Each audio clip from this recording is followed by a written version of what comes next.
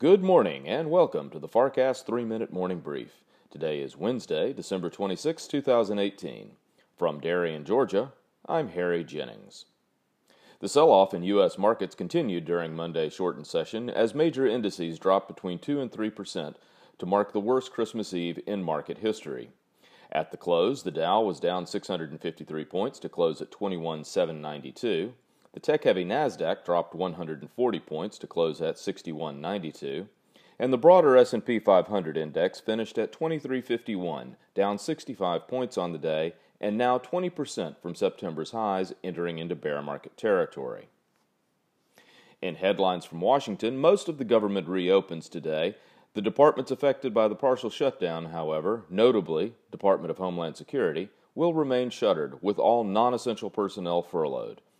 Before departing Washington, Congress was able to pass a bill guaranteeing that those employees who are deemed essential and not furloughed, such as law enforcement, will receive back pay at such time as government reopens.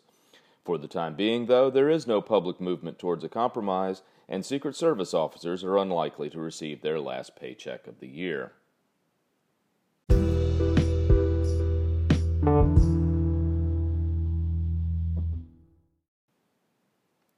Asian markets were mixed in Wednesday's trading. Hong Kong's HSI, as well as the Australian and New Zealand markets, were closed for the Boxing Day holiday. The Shanghai closed down 0.25%, and Japan's Nikkei gained 0.9% on the day, ending a week-long losing streak that included a brutal Tuesday where the index lost over 5% of its value. All major indices are closed in Europe for the Christmas and Boxing Day holidays. In commodities, oil is trading up today, bucking the trend of the last 2 months. West Texas Intermediate is currently trading at $42.96 a barrel, up 42 cents. Gold continues its steady rise of the last 2 weeks, currently trading at $1,276.10 per ounce, up $4.30. U.S. Treasury markets are broadly higher today, with yields falling nearly 3 basis points for the U.S. 2-year, now yielding 2.56%. Currently, the U.S. 10-year yields 2.74%. The 2 to 10 yield spread continues to slowly steepen, now at 18 basis points.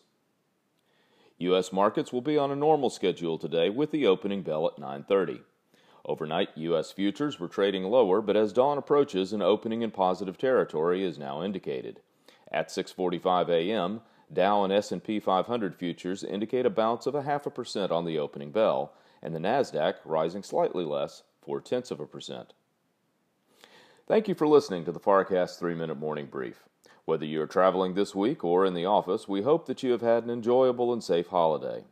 Subscribe now to the FarrCast and catch up on past episodes, as well as this week's coming Top 10 list from Michael Farr. The FarrCast, Washington, Wall Street, and the world. From Darien, Georgia, for the FarrCast, I'm Harry Jennings. Thanks for listening, and from all of us at Farr Miller in Washington, have a productive day.